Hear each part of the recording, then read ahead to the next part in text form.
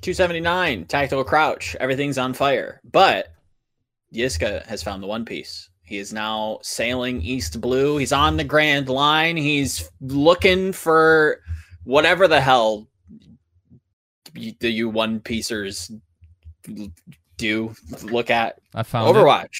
I found it. It isn't real. Well, it isn't real. It's not That's real. fake. Oh. I'm Was sorry. it the friends you made along the way? No, it was all a fucking lie. Oh, not One Piece fans, just huffing glue and much like our copium hopium person, right? Oh, there's an allegoric value here in the sense of the Overwatch League as well. Maybe we should have never left the port. Possible. Sip coffee. Possible. Yes, we're here. The Jacob Wolf report is out. We will be talking about it, so strap in. But we also have some fun player moves, so tuned into that as well. Other than that, Yiska has also been doing kind of God's work, interviewing GMs, and maybe there's more there. We'll have to see. But before we get into teasing all of this and getting into the dumpster fire, or not so dumpster fire that is the Overwatch esports space, Yiska, what have you been up to? I mean, really trying to make sure that I have eyesight next year, and also a bunch of planning in terms of content for the season. Hung out a little bit in Custis' shed last night because he was watching the panel. So yeah, just having a good time. How about you? Not too terribly much. I've been baking a little bit, which has been kind of fun. Made some muffins. That was kind of chill. Anything happening in Custis chat? Did he have an interesting take on the GM panel? No, it was good. I feel like we're having this cathartic moment where everyone is just saying the shit that they believed and didn't want to necessarily say. And yeah, Jacob was in the chat and Liz was in the chat, so it was fun hanging out, having a little shared moment of suffering. Even though it's not as bad, we'll get to it. It's not that bad yet. It's not all doom, but yeah, it's not good. I think we can agree. It's not good, but in some sense, it is also for some of us that have known behind the scenes. I feel like it's some people like this move. Let's say that. You want me to elaborate why? No, hold on. We'll get there. We'll get there. But first, before we jump into the talk of the town at the moment, we have to thank the patrons and our Patreon producers and our YouTube members. So for $2.79, we give a special thanks to Avril, Vista Baby, Battlecrab, Refund Bean, Bronzebot, Buhau, Picasso, Chris, R34444, Kasha67, Nolshin, Porchai Sammy, Rexane, and our YouTube members, I am DRW, Brother, Adam L, Sagi Fumi, Ice Angelo, Fire Element 6, AK, and Chris R. So help me understand why this is a good move. Why in the world is teams lawyering up a good thing? Okay, so as you can imagine, that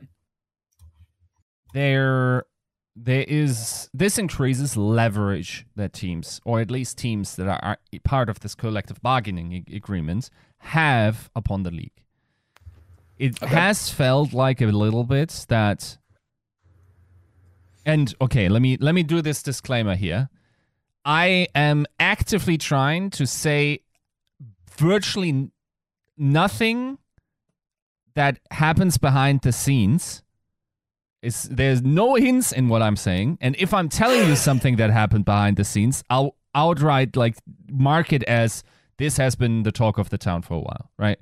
I just don't want to, we do this a lot with player movements where it's kind of fun to poke, nobody's really losing their shit, nothing is vitally wrong with us discussing or hinting or whatever. The legality realm. This is serious, and I don't want to be the pirate on the stand at some trial or whatever, right? You want to be... Right. Yeah, Roger, whatever. Speaking of trial, this is also a thing that I feel like is a little bit overblown. This doesn't necessarily mean that a lawsuit is yet commencing. Okay, and that was my first question. This is specifically in the wording, at least, that Jacob has put out, is that this is a collective bargaining agreement organized through this British law firm that just allows the organizations to apply pressure to the Overwatch League, right? That doesn't necessarily mean that legal action has to immediately be taken. This is a bunch of, like, in some ways, it's a way to build up leverage, and others would say it's bluffing. It's not bluffing if you're actually coming down to a lawsuit, because there are several ways what can happen or come from this after, right? The problem, realistically, is that there have been just a bunch of issues in terms of the monetization. Some of it we have covered in the GM panel, where we still don't have sustainable revenue streams. We haven't heard anything about a new broadcasting deal. It's highly questionable if we're getting one at all, especially in this market, or if they're ever coming back. We are having sponsorship issues where we have, like, TeamSpeak, TopDeck, and Butterfinger. Even though Butterfinger probably is the only one that's really, like, live on the broadcast, is probably the only one that's paying some sort of money. We were already in a position where last year, like, according to I think it was a New York Times report, we're getting a 1 million revenue share per team. That was conditional on the YouTube broadcasting deal, right? That falls off, and you can assume that is a major source of that income, at least. Just like if you extrapolate what that YouTube deal was set to be, and then you halve that and take the little bit of a chunk for Blizzard themselves, and like, it works out that the majority of that rev share was probably coming from the broadcasting deal, right? Also, keep in mind, we didn't even really have other sponsors. Butterfinger came in pretty late, so presumably, unless there were additional stipends, most of it came from the rev share deal, from the broadcasting deal. If that is now gone, we have a problem with revenue streams. So, Grant of the Justice, I think VP of Esports is his title, said, like, we need alternative revenue streams. Go sell. Go get us sponsors, or provide additional revenue streams, something like, just to give you an example, something like MTX and skins, right? So that could be, for instance, something that the collective bargaining agreement pushes for, where they can say, okay, and this, once again, speculation, this is not that I know behind the scenes that this is their plan, that what they want to do. Like, I'm just giving the audience examples of what it could be, right? Truthfully, I don't know what they're doing. So, some revenue streams that the owners can believe in going forward, right? Sure, of course. Like, the revenue has to come from somewhere. It's unlikely to come from broadcasting rights, just like looking through the industry. And that also applies to not just esports, but like streamers at large. Even streamers are not getting these deals anymore, right? Sure. So the landscape has changed in that regard, and we haven't kept up with our technology and our strategies to find revenue from the fandom. And of course, like, I assume a lot of things came together. I assume that, or I guess I can say that, like, there were there are constantly, like, ownership meetings, and they're getting, drafts suggested, what the next season will look like, and, like, a bunch of other stuff, a bunch of millions of factors that probably eventually led to this, right? It is interesting to hear that Overactive Media is apparently, like, the leading organization. Also because in the messaging, they were pretty high on Blizzard, at least from Adam Adamu's point of view. That said, it's not that confusing if you consider that they're one of the publicly traded teams, right? Like, they have some responsibility towards their shareholders, right? Okay. They also have quarterly earnings reports. I'm not a business person, but that's publicly available. You can look at what OAM is valued at. You can subtract the LEC slot that they had. I think the Misfit slot was reported to be sold for, I think, around 40 million euros, I think, or USD. I'm not sure what it was. I don't know. Like, I did some napkin math. The slot probably depreciated. Like, both the CDL and the Overwatch League franchise. I think I came down to. Don't name me. I'm reluctant. Just do the math yourself. But from what I could tell from their financials, the slot has depreciated from the 20 million already. Keep in mind, Toronto Defiant is a expansion team, and those allegedly have paid higher amounts, right? At a premium. You know, like other goals that they could be pursuing is exactly getting rid of these payments going forward, even though they were already deferred. But you cannot plan if like there's this weight above your head that you still got to drop a cool 20 million on this franchise, right? Like there's just no way you can feasibly argue that, right? So there's something has to be done, especially when you look at across the industry and see how Valorant is moving and actually giving people, like, it's a different agreement because they don't really have ownership of those slots. So it's fundamentally different. And I've always said this, that even like the LEC or LCS franchise slots, the price comparison there, it's not that interesting to me simply because I don't know what you're getting for that, right? Like that was never the reported part, so you can't really judge both those offers against each other.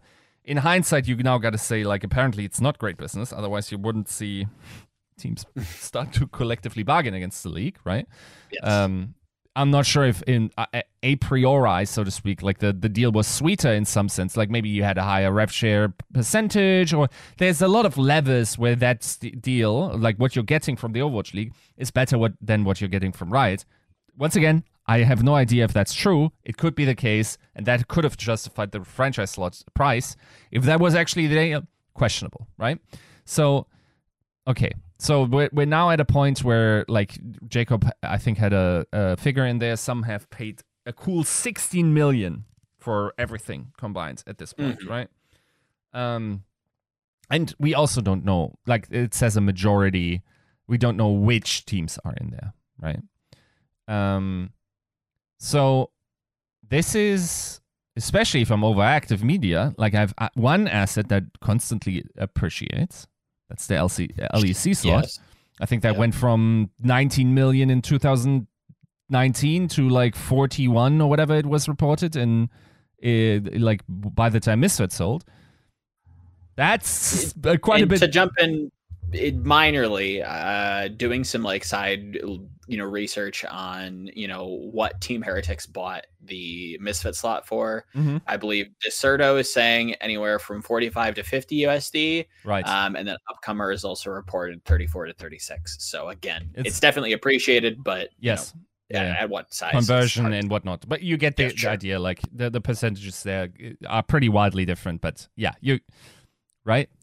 Bottom line is, the LEC slot definitely appreciated. Yes. If you subtract the value of that LEC slot from whatever OAM is worth as a business as a whole, it looks like the CDL slot and from my, once again, like, dude, I may be said in the wrong lecture once in a business course, right? Okay. That's the extent of my education in that regard. But it looked to me that there was a number significantly lower than the buy-in cost for the CDL and the Overwatch League squad. So, okay, that's like they have a responsibility, I imagine, towards their shareholders. So it doesn't surprise me. I think that's probably what they should do at this point, especially if they're not confident in whatever the league has put forward, right? Now, there's a million bajillion things that those guys could ask from the league. Right. Okay. What we can be sure of is if it was easy to get out of this league, people would have done it. Right. That's almost a given how some of those franchises have moved, like Immortals with Valiant. Right. Like if they, right. Like if they could have in some ways I think, right.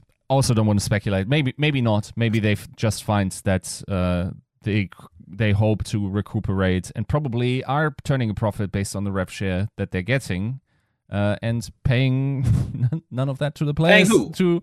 Paying who? Or not none of that, but like, once again, also like the Valiant stuff. Everything is going on this week, Joe. Like, bringing this all into right. You want to talk about NetEase next? I mean, I don't know. Yeah. I mean, I assume that's certainly like, one aspect. It's a piece of the puzzle somewhere in the cog that is Overwatch Esports. Yes, it's I imagine the broadcasting rights, the lack of sponsorships, potentially like what kind of other expected costs there could be through the whatever we're doing and whatnot. Mm-hmm. The likelihood that whatever we're planning is going to succeed. All of that, I assume, plays a role. Now, of course, why this is not absolutely doom is because it is a lever. It's not a kill me now, at least as Jacob has reported it, right? It could be eventually turning into that. That's not the signal I'm taking, right? Okay. It's we're getting together, we're sending a strong message that you can't just sit here in lethargic, like, do nothing or not do a lot, do enough, let's say, until like the Microsoft merger has emerged or whatever happens. The big thing for our ecosystem has already happened. That is Overwatch 2. It happened, and we're not like seeing the growth that we want, right? At least like, I would say that's what I would be thinking, right? So, I don't. That's why I personally like I like that we're now getting a little bit more radical about this and add pressure to the league, because I agree with strategies like the MTX integrations going forward, right? That's something that we've had so long in other esports. Like you could argue, and it's not MTX integration necessarily with CS:GO that saved it. It was the skins at large, and then they brought the teams in at a later point via the skins that dropped in the majors, and they had like cool capsules where you could like get player signatures, and you could slap them onto your weapons, and then like there was stake of every viewer to get the pick'ems right, to hope that the stickers you had, the team won, because that would appreciate on the market. Of course, to do that in 2023 is very hard, but we got to push the envelope a little bit, is what I hope for, right? So, I think when this hit, I was 0% surprised, personally. And I hope it applies adequate pressure onto Activision Blizzard, because presumably yes, like this merger is $69 billion. Presumably this is the Overwatch League, but a lot of these franchises that maybe are also in the lawsuit, we don't know. It's at least OAM, if Jacob, or I assume Jacob knows absolutely, like I trust Jacob to have gotten everything right here. Like OAM has 2 franchises, right? In Activision Blizzard leagues, they also have the CDL. So this is CDL is in a different position for sure, but you're not exactly keeping or making friends by messing up the one project, right? Of course, yeah. So I feel like what is important to me was like when this dropped, it's like, this is the end, isn't it? Oh my God. Like I'll start digging and whatnot. I'm not sure if it's that strong yet. Like we're very likely to get a season 6 just based on like this is set in stone pretty much, right? Like people have already spent money. I don't expect anybody to go on strike just yet. Yeah, that type of stuff. And to me personally, and this is my personal my personal opinion, I feel like for as much damage franchising has done or could have done, we don't live in that timeline where we could feasibly prove that we could have been this great esports in a third-party system. I'm not convinced that's true. I'm not sure if Overwatch is that game. But at this point, the franchising and the lock that you have on these franchises via their contracts or via their franchise agreements actually keeps it alive. Yeah. Right? Like it actually, we have a salary floor, which is you got to pay for the duration of the season. You got to pay an annualized rate of 50 for whatever it is. And that's the salary floor. You got to have a coach. You don't have to pay housing anymore, whatever. Like that's the and you got to show up basically, right? Yep. That's what we're saying. And if that wasn't here, I'm not sure like what would happen to Overwatch esports. And I'm also one, like I feel like a lot of people, because the herd has been on this, especially like professionals working here for such a long time, that it feels pretty torturous and they just want it to be over.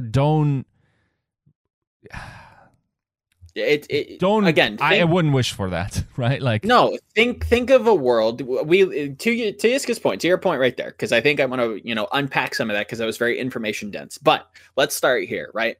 If we're to take this thought experiment of what if tomorrow we unfranchised, Blizzard just gave third parties, a stipend to run all the events forever, Alienware, monthly Melee style. If Activision Blizzard can't finance, you mean license, right? Not stipends, right? Sure, whatever. Yeah. License out. I'm even thinking of like having, in a world where like Blizzard actually pays people to run their esports for them, right? Like maybe stipend isn't the right word, but it wouldn't happen. Exactly. Right. If the developer themselves can't find suitors to pay for the esport, what makes you think a third party is going to find suitors to pay for the esport? Yeah. It's just not going to happen. Alienware doesn't. There's no. Gun to head. I do not see that like an Alienware monthly Melee happening again. And if it did, it wouldn't last very long because like Jacob said, entering an esports winter, right? Nobody wants to spend money right now. Nobody's looking at this and being like, oh boy, I'm really hot for Overwatch 2 right now. Yes, it's better than what it was in Overwatch 1, at its tail end, 100%. Nobody's arguing that. But like you kind of hinted at in that little dossier that you dropped, we haven't seen the growth that we were hoping for, right? We were hoping for Overwatch 2 to be the big shot in the arm with the sponsors come back. Yes, we got Butterfinger at the playoffs. Awesome. Great. Hopefully they continue. There has been radio silence when it comes to anything else moving forward. And then you look at the GM panel and you look at Jacob Wolf's report. It doesn't seem like things have been progressing. At least that's my take from a lot of different data points. Drives me to the conclusion things aren't necessarily going to plan, right? So no, I don't think, to your point, I don't think if we just stop franchising today, we kill the Overwatch League, let's just go back to what it was. There is no going back to what it was. That doesn't exist anymore. That can't happen. This is not the hot, in the cultural zeitgeist. You have 4-year-olds and 10-year-olds running around the Kellogg cereal aisle going, oh, that's Tracer. I love Lucio's. Like that doesn't, no, we're past that. Nobody's wanting to spend money on this game because if they did, the developer would be able to get it, right? I don't see that happening. Number one. Number two, I wanted to kind of unpack some of the comments that you made regarding like the legality of like suing, right? Because it seems like there's a big difference between lawyering up to sue the Overwatch League and collectively bargaining against. So to recap, and you can correct me if I'm wrong, what you're saying is that the teams, the franchises, the select number of franchises, again, Jacob Wolf used the term majority, doesn't mean all, just a majority of them, have put a law firm on retainer to try to leverage more good stuff for the teams. Is that correct? For now. For now. I mean that is my reading of this. Okay. And then there's like a multitude of things that I could see happening, right? Like from what we basically discussed, like all the pressure points or levers you could pull in order to get this card out of the mud, really, right? Or like, if not, that's also something that definitely could happen. Like there's there's some responsibility towards teams to have legal representation in the case that this doesn't make sense, right? So there's a ton of things that this communicates. It's not all doom. It's not a great thing. You don't never want that. No, it's definitely not a good thing. It's actually like in some sense the ultimate monkey paw curl. It's like we want collective bargaining, please. Oh, not for the teams. We wanted it for the players. Yeah. So that was a couple of the reactions that I got from some friends that was just like, oh, but the players won't. And it's like, well, maybe there's something there that can be discussed or explored. But to kind of continue off of that, where it's like, okay, this doesn't necessarily mean suing.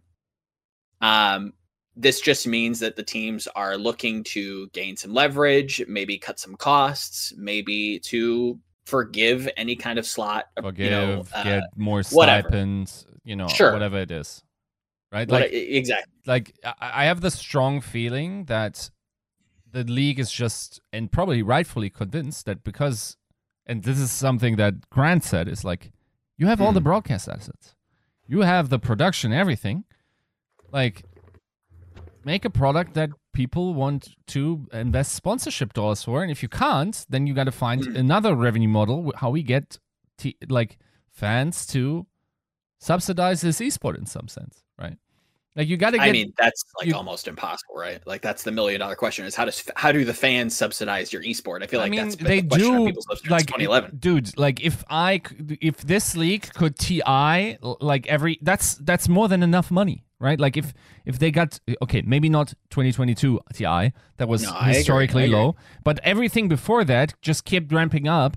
And I would say, like from what I recall, the last 3 years, like those were huge successes, and that could have absolutely bankrolled the Overwatch League, right? Like many times over, actually. I think one of them was what was the total prize pool? Was it over 60? I think the last one that I remember was like above 40 million. Yeah, and that's just like the what do they call it in Dota? The like. Yeah, they bought the battle pass and it goes to the big prize pool and it adds to the players, but that's not looking at like how much money and like attention and 40 million. Okay, I had it wrong in mind. Yes.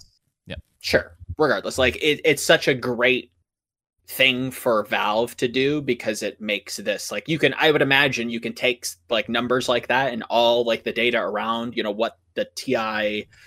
And God forbid, leave it in the comments below on what I'm trying to say, right? Like their version of the TI battle pass.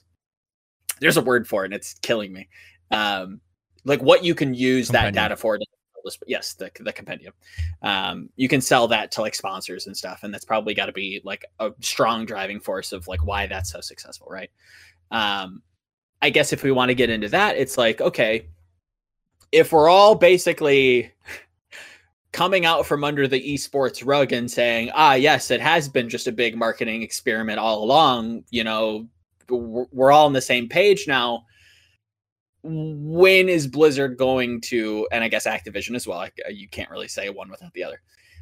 When is that going to meet, the train car, right? Like when are we going to actually approach this with the resources and the assets needed to make this a marketing experience? Because since Jeff Kaplan came out and teased Blackwatch, the PvE cool, game mode, it feels like two separate entities instead of one big conglomerate under an umbrella, right? Like the Overwatch League feels like a redheaded stepchild to the Overwatch experience, when I feel like this is a stage that they could utilize to either like reverse promote where you're promoting. Go ahead. I'm sometimes skeptical if that's true. Like, I feel like if the Overwatch League was completely inconsequential to development, we probably wouldn't have gotten Overwatch 2 standalone. PvP. I agree there, but I struggle to see many, and that's a big example, to be fair. I'm not going to like poo-poo like the decoupling of PvE and PvP. I do think like we played a role in that, but that feels more like a hindrance to Team 4 than necessarily like a utilization of this tiny niche product that, we've built over the course of 5-6 years, right? Yeah. Like it doesn't feel like we're utilizing the esports machine or lawnmower that we have to really effectively sell anything or drive people to play Overwatch. I struggled with the idea of like this being a strong marketing tool when we don't. It feels so separated, and that's for a number of reasons. But it doesn't feel like Activision Blizzard is doing anything about it. Does that make sense? Yeah, I feel like that's almost like from day one. I felt like the community management of that was pretty weak as well. Like it starts with the Reddit, like. Yes, the Reddit's a big one. Like off the jump. Like the Riot just takes charge of that and then installs their guys onto these Which Reddits, isn't right? a great thing either, but I mean, it works for them, right? Like it works for them, yeah. So like there is no esports content on the Overwatch. Now, like it's really hard to say what the butterfly effect of that could have been years down the line. I will say some of the content I did back then that ended up on the front page of our Overwatch is still some of the most engaged I've had in Overwatch at large, right? Like, if you could have educated this audience based on that and always had, like, at least some parts of the front page always a little bit about esports, not majority or whatever, then I feel like you could have dragged a lot more people over. I also, like, I understand that a lot of people here want to have a fandom that's not necessarily from the player base and they want to unlock that. Feels like a terribly ill-suited game to do that. But maybe it's not even about the game. It's more about the experience. But the experience is also not something you couldn't get anywhere else. And every sports game, like, just think about, like, if I'm someone from, let's say, a local, I don't know, some U.S. American city that has an Overwatch team, I'm still competing with the experience of the actual sport, right? Like, if I'm a person that doesn't care and doesn't play either of those games, then I'm choosing the better experience. Now, what am I going to choose? There's more dimensions, but two would be like, what's more entertaining for me to watch? And what's the social situation like? What's the atmosphere? Which people am I with there? Are those my friends? And I also feel like we haven't really taken charge of the social structure of how people organize their friend groups incredibly well, right? Like the fan clubs, and that, once again, that can't all be on the league. And then, on the teams. And then also another thing is, like, I still feel like we are not pushing the envelope enough. In my mind, and this is something where I think I disagree more than also the panel, but I didn't want to push it terribly because I'm out there, and that's as the moderator. Host, I shouldn't post like try to force some fringe opinion. But if it was to me, I would go way more harder on virtual spaces and organizing virtual spaces where the vast majority of my audience engages and try to find cool integrations. Dude, the fact that, once again, this is just like one of the examples. The fact that we have to sit there and go 2 times check so we all can sit in voice and see the big play at the same time is fucking, like, I feel like I'm back in 2005 in my mom's apartment. Yes. Trying to, like, sync up the Winamp so I can talk to my friends about whatever is happening in Warcraft 3. Right? Like, this is crazy. I agree. It's incredibly archaic. I just don't know if Activision Blizzard is that company that is going to create, like, a proprietary environment, especially if we're talking about actual digital Maybe not spaces. In this, yeah, but, like, that's the new thing. Like, Riot is this so often, right? Like, they corner the co-streaming market. They see co-streaming as a thing, then they signal boost it because they see it as a new avenue to push the game. I'm sure they're probably already working on virtual integrations down the line that we're going to see fruition. Like, all of this, all of what we're experiencing is a direct result of like, bad long-term planning. The fact that we don't have any revenue streams that aren't broadcasting deals, some like T-Sports boomer shit that already, like, is is on the way out seemingly, is nuts. And then basically all the decisions, like how the development cycle of this game was generally, like how we are not really trying to foster like an environment where the average Overwatch player is more competitive, not putting like these carrots into the ranked experience, so I can say like I want to grind there and want to be like noticeably like creating hierarchies where people think competitively. No, this is the wholesome like esport with the funny characters where we're still growing out of that, where somehow like even the evil people are like scruffy and whatnot, and like it's not. That's not you can do that. You just can't build an esports on that. No, you have to have a different trajectory from that develops away from that. You probably need Team 4 cannot be the only thing that is working on this team. Like you would have almost needed a subdivision that is exclusively doing stuff for esports. That's doing all the stats, maybe the stat integrations, the replay viewer integrations. That shouldn't have been like such a side thing, right? It should have direct communications with the pro players based on balance. You should have these integrations of MTX. Like they should have in the hirings rush that they did. They should have gotten even more artists. Yes, it's going to slow down your development cycle because you need to train these people, but that's if you think long term, you start hiring these people in 2019, get them on, those are your esports guys, and they're pumping MTX stuff. Sure. Right? Like this, even if you think you're going to get broadcasting deals forever and ever and ever, you still do this because that's just like much more likely to make you money based on everything you've seen. Like that, I cannot like imagine someone from internally in the company comes to you and goes like, yeah, what about MTX integrations? And the guy that has to decide that goes, that doesn't sound very fun. Imagine that person sitting in a room seeing how NFTs explode, and they're like, no, wait, what? Exactly. That has value? I don't understand. Like, it doesn't inherently, but skins very obviously do. Everyone understands that. Your loot boxes should have demonstrated that towards you.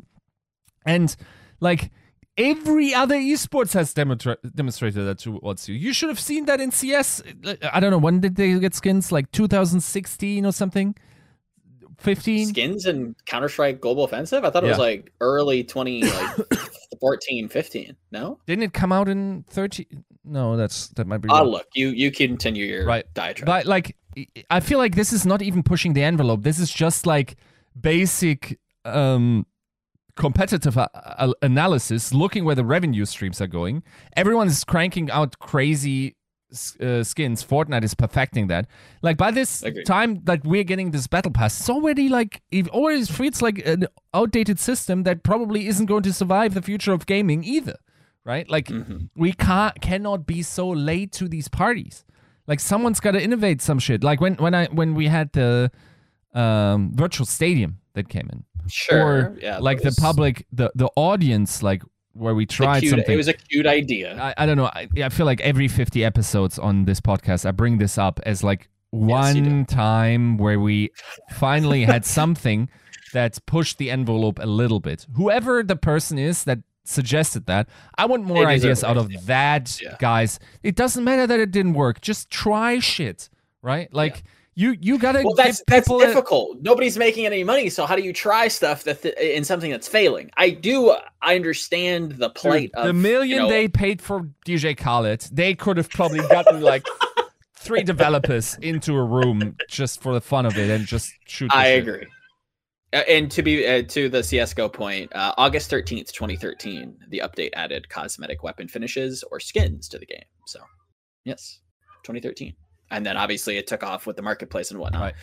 Right. But I want to echo the frustrations that you have, because this isn't something, especially when you're coming from the realm or the attack vector of, social hierarchies and like kind of the ladders that you want to climb, as my niece breaks something in the other room. this isn't something that Blizzard themselves is like foreign to, right? Like coming from your neck of the woods in the past, you know, World of Warcraft, everybody wants to play PvP to get the rank 1. You get special rewards, you get exclusive rewards. It's a social cue to the public to say, wow, that person, whoever they are, got a, you know, a crazy achievement. And you can see this demonstrated by, you know, the mount that they ride or the title that they have or whatever, what have you, a weapon enchant. Like this is something from one of the biggest franchises of all time, dude. That is in your company. The thing is, look, from an idealistic point of view, I love that. Like, I love that you think the game should just be the one thing that you play it for, and it's all good, and we shouldn't play these FOMO things, and we shouldn't try to, like, compete against the liquid crack that's TikTok, that's analyzing your, like, neural pathways in order to maximize dopamine secretion. You're up against that, though. That's the multipolarity trap. Everyone has to now compete against that shit, or you die.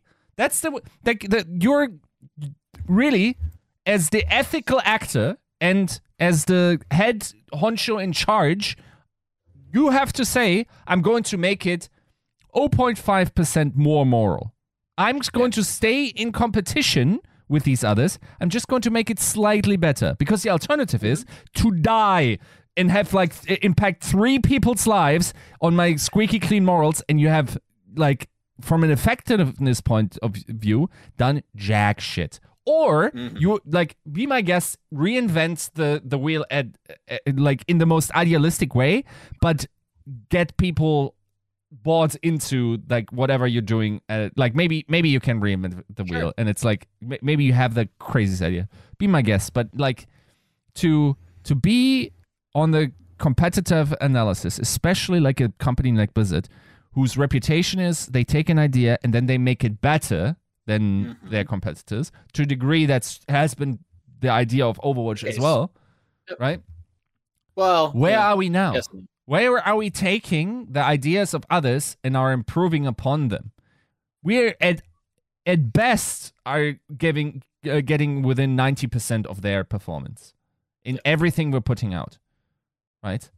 Like the one thing that Overwatch has going for it, I think, like, and this is where I have to talk outside my personal experience, I think the lore is well loved, and I think the polish of this game is also otherworldly, right? Those are our draws.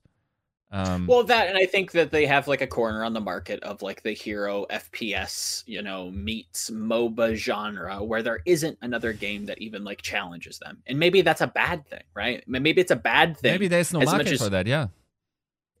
That could be as well, but I don't know. I feel that's the thing. Think about every other developer, right? Like they jumped onto the BR train pretty early, and the earlier they jumped on it, the more successful they rode that wave.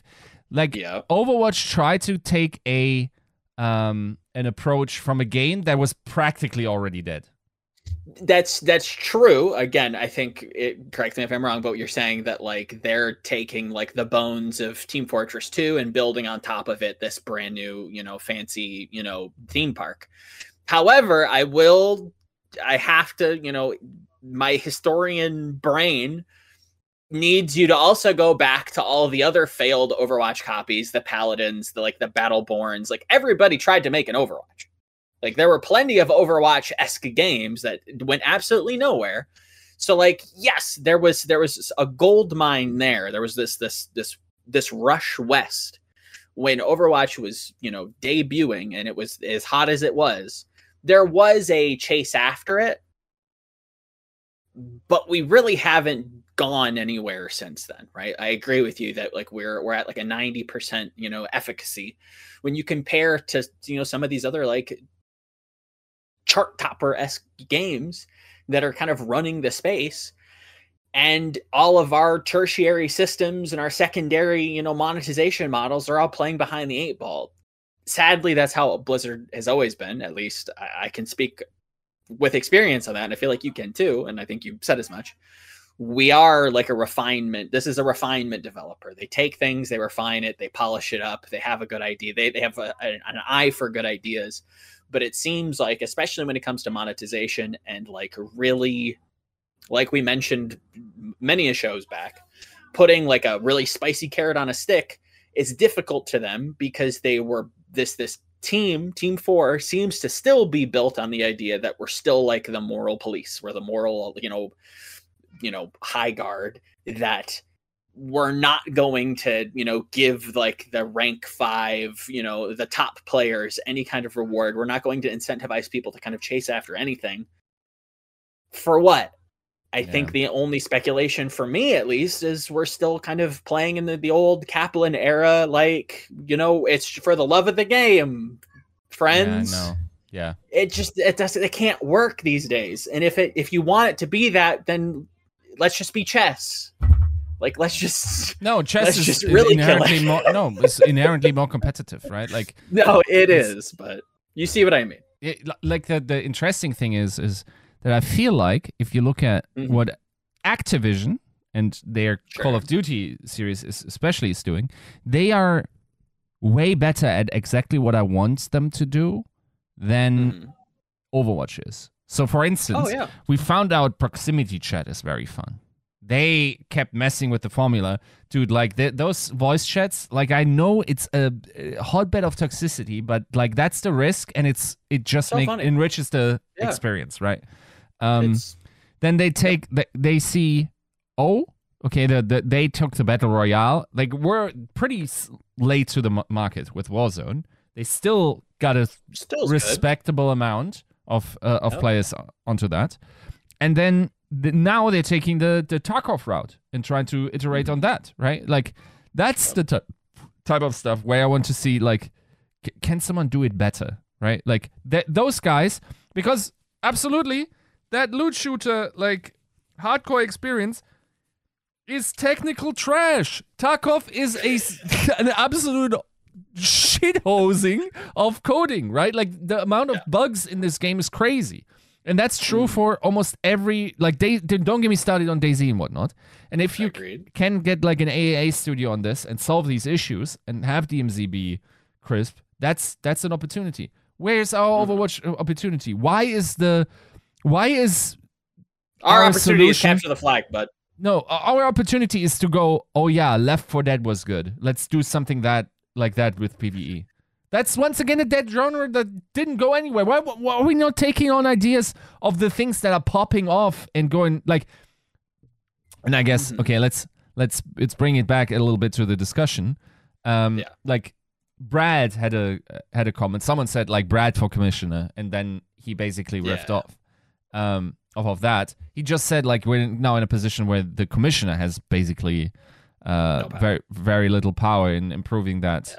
Situation. I believe that's true for that particular role. I don't want to absolve the Overwatch League in terms of like the content that they could be doing of responsibility, because I do think that there is a bottleneck in terms of the esports content we're creating, and that is limiting the growth of the esports to a heavy degree. I agree the game needs to be made better. That's very true. Like, basically the two bolded parts what Brad said here is, and I'll read the sentence for the audio listeners. The league needs a bailout, bold, and the devs need to make the game better, bolded. Okay, so bailout, make the game better. Bailout, that's what we already discussed. Like, maybe they can get bankrolled for a season and then the league just has to recoup their own losses based on their ability to sell or whatever they want to do with the you made the bed, you should have figured out revenue, and then make the game better. That's another aspect, right, where like I feel like some of that can come through analyzing the desires of the highest tier players, like what do they want to see represented. Because here's one thing that I noticed in this game. Okay.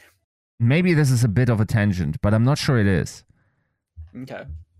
We'll decide after you say it. We have an unusually low amount of cultural impact from pro players. And the trickle-down effect of everything that the pro play does, it's very slow in comparison to other esports. If we have a meta, it takes longer for that to trickle down. The generation or the rate of generating culture in this game from the pro player base is very slow. Okay, why is that?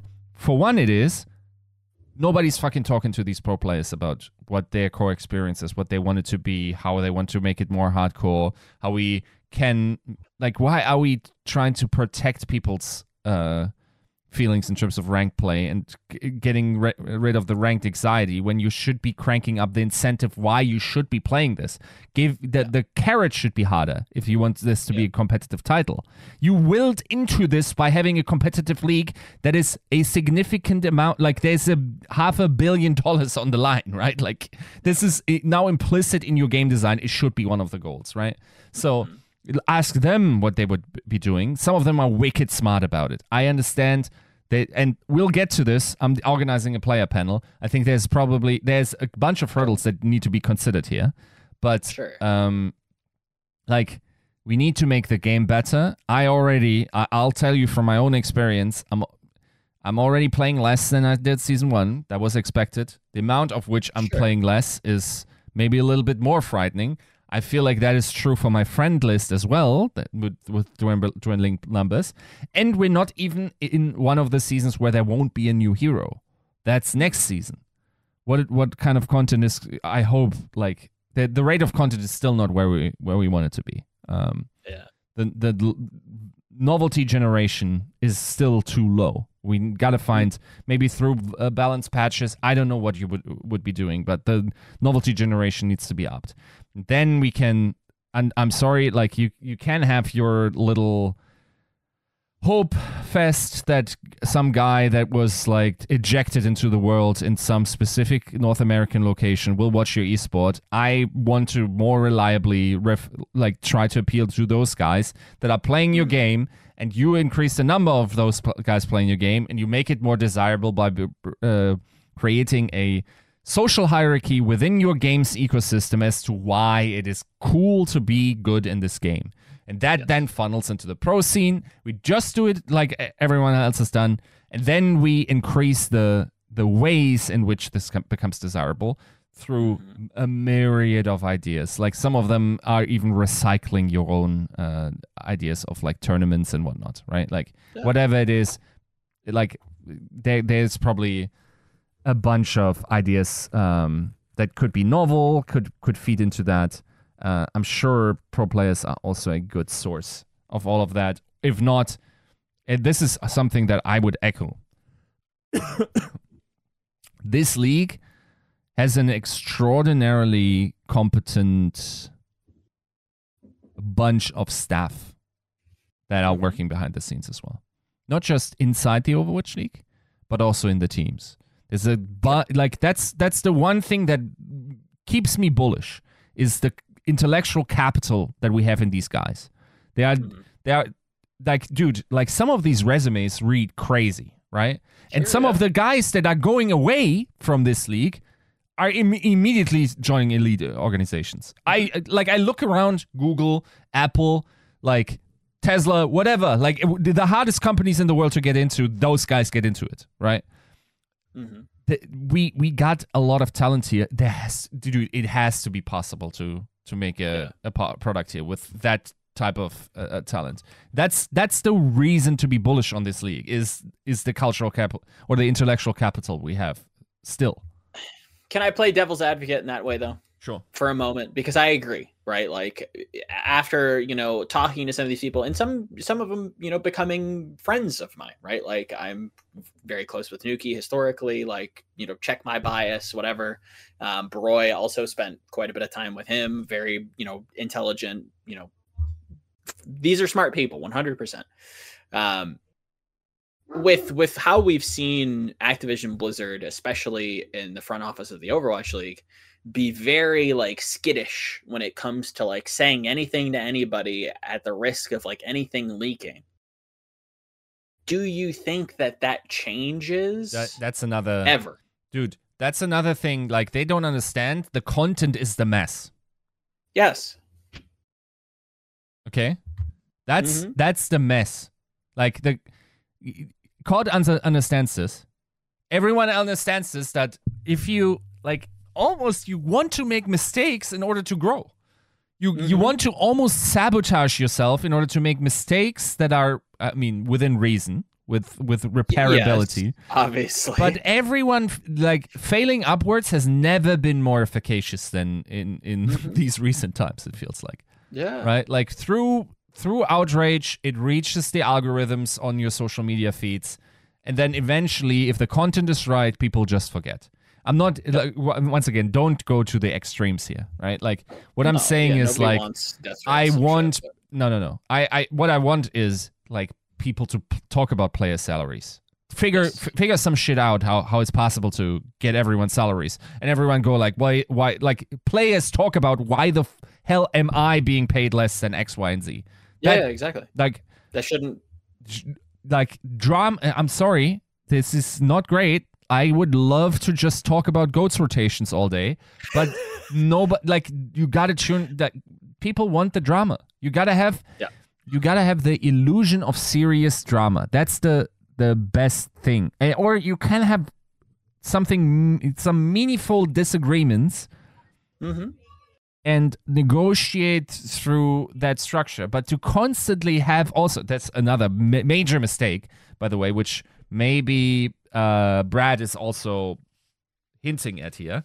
He said that one of the culprits was the season 1 to season 3 Owl leadership, who made macro decisions that are more or less impossible to walk back.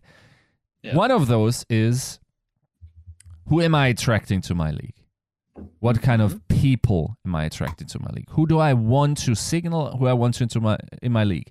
If the GOAT gets fined for showing the middle finger to the camera because that's not Disney focused, well, you're attracting a certain type of player, and you're forming young professionals to act in a certain way, and none of that is interesting. No, it's not interesting, and it also is antithetical to itself, right? When you try to make this T-sports, right? When you want to make it meat sports, but then you also want to Disneyify it, like, you're taking people, which again I think was brilliant, right? I think it was a great step forward in esports to take people who would not be interested otherwise in any kind of video game or esports, tie it to a geolocated model, and say, look, this is the Philadelphia team, Omega Lol. This is the Boston team. This is the Los Angeles team. Come one, come all. We're gonna have some fucking fun, right? Like, those traditional sports heads that are into like very general games hear that and they're attracted to it.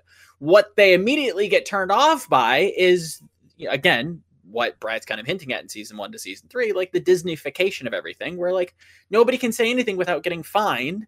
Yes, there are some things that there are lines that you definitely should not cross, but like there is just a sense of like fun to be had. Yes, sports happens. People talk shit. Let them have their fun, right? Again, very clear lines you should not cross. And if you do, you get punished. But it's antithetical to take sports and then go, but we have to like remove any kind of, the flavor from it whatsoever and make it just the most milquetoast thing possible, right? Like in concept, it doesn't make any sense. Yeah. If we wanted to be Disney, let's just be Disney. If we wanted to be T-sports, then just be T-sports. Putting it together ruins the pie. It's like, you know what the biggest lie of competitive sports is, Joe? What's that? Sportsmanship. Sportsmanship is what needs to happen in order for us to be able to walk away alive from the pitch. Everything else that happens on the pitch is dirty as shit. And it's fun. Most of the time. I agree for the most part. Like, if you think of any kind of like traditional sports lineup, some absolutely heinous shit is being said. And that kind of almost makes the undercut of the humanity of it, right? Where, for example, as Yiska was going on his diatribe, I saw on my Twitter timeline, recently there was like this big faux pas from I think the Dallas Cowboys kicker, and one of the wide receivers was like, hey, don't worry about it, dude. Like, you fucked up twice, but hey, keep your head in the game. And it was like this very kind of like funny, but also kind of like heartwarming moment, because how much pressure's on the line, how much, flack they got. because they missed 2 kicks. Like it was a big deal, and I think it was trending on Twitter when it happened, and it was like this big thing. But to see that there was like a humanity to it from the team, it almost accentuates it, because you know how cutthroat this can be. Whereas in Overwatch, you know what would be even better? If they L danced on him missing the 4th. That's just better entertainment, dude. Like, I don't like it either. In my world, this is Yiska's world. The best boxer in the world fights the second best boxer in the world. We don't know who is first and second, and they box. And this is this huge media thing. Everyone pays pay-per-view. It's the biggest fight of the century. Oh my God! Next year, 2 other guys, or maybe the same, come back even better. That's Yiska's world. This is the perfect universe. It's not the one we live in. Agreed. What is actually happening is some shit-slinging YouTuber against another is now outselling all of those fights. No problem. Right? Like, we gotta find the middle ground. And I'm not saying, like, fucking WWE this. Don't misunderstand me. Well, okay, we could, but I don't I'm making the point that we're now, like, this is entertainment. I agree that, and it's not even that we need to necessarily do too much. We just gotta unharness a little bit on these guys, right? Like, if you, and it felt like we were going that direction. Dude, to be fair, I will always say, and you know this too, when we have people on, the funnest shit happens before and after the broadcast. Yes. If that was content, we would constantly be money. If everyone could talk without the system overhanging them and being scared shitless, this would be way more entertaining. And that's true for every single panel, every single podcast, every single one-on-one interview you do, with few exceptions where some guys are just consummate professionals. And that's also, you also need these guys, because that's the contrast that you're contrasting against, in order to make it special. That someone, like, you don't want everyone shit talking. You want to have a nice spectrum.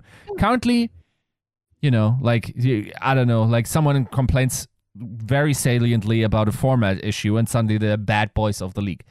Yeah. What? Like, it's just, like, of course, if you don't have a spectrum of, like, drama creating behavior, and that's the bottom line, where someone has a reasonable point to make, and that's your bad boy now, yeah, your shit is boring. It's just the case. Well, to kind of tack on a good example of this that I saw recently, real ones will remember TLO from the StarCraft 2 days. Shout out to Dario. This is true, yeah. Alrighty, let's go. He tweeted out recently, it's funny how almost every esports discovers that at Take TV's Home Story Cup format of pros and casters commentating casually from a couch, but equipped with in-depth knowledge and insights, is one of the best broadcasts to watch. Glad Valorant got to enjoy that too now. Kind of talking about the, I think it was, by the way, this is the same, that's concept is is co-streaming in the virtual space. Yes. Oh, wow. It is. Yeah. Right? Like, yeah. It's very casual. It's not super suit and tie. You have people kind of speaking their minds within reason. Again, I think everybody here wants to be in the space. Everybody wants to be professionals. But you can't just bear down on people because they have an opinion on something, because they, had a spicy take regarding, a design philosophy, and now you have Team 4, like that can't happen if we want to be T-Sports. If we want to be Disney, then we're halfway there. Then let's just be Disney. But this is a truth that I've seen since, when was Take really hot? When was Home Story Cup, Eric, if you're listening? Is that 2012, 2013? Something like that. Is that safe to say? You're right, yeah. Yeah, started about then. Biggest one was the 20th, and it's Dusseldorf, basically. Yeah, exactly, right? It's a bar. You go upstairs. It's very, like, community-driven. But, again, one of the biggest events of the year, back when StarCraft was, like, the thing that built Twitch, right? You're seeing this constantly kind of resurface, where as you get more casual and you allow, the players to kind of have a voice, and you integrate them into the broadcast, funnily enough, people come out of the woodwork. why that is. There's probably a few different reasons. But even in our neck of the woods, even within esports, why do you think the desk is the way that it is? Why do you think we are doing the content on the broadcast that it is? Because making it not necessarily as general as focused, I think that's like the wrong takeaway here. But there is part of that to this where it's like you want it to be kind of like this cozy, just co-stream environment that is casual looking, but has these nuggets of truths to the game, and you're allowing these pros to kind of speak on things and giving them the space to kind of speak openly. Again, with professional boundaries set in place, and if you cross said boundaries, you should be fine. I'm not saying that shouldn't be the case. But creating environments for these kids to kind of speak their truth, for lack of a better term, seems to be just continually coming up. And I think Take kind of lit the torch, Take TB that is, and I think Beyond the Summit is running away with it. And I feel like if the Overwatch League is going to take a page out of anybody's book when it comes to the broadcast, it needs to be Beyond the Summit, right? I think they are incredibly creative. I think they do kind of have a finger on the pulse, if you could say that, on what the general esports fan is interested in, right? And it comes through their set dressing, it comes through the content that they create. Everything feels very intentional, and it feels very targeted at who is paying attention to this esport and esports at large. Overwatch League is still living in this limbo, this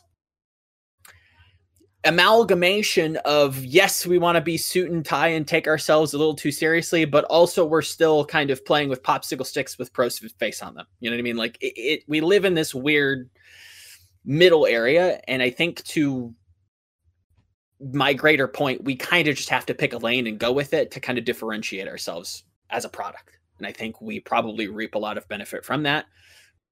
To what TLO is saying, I think there is just a better direction to go. I think there is a right fork, I think there is a right path to take. And I think we're halfway there. We just have to kind of commit, it feels like.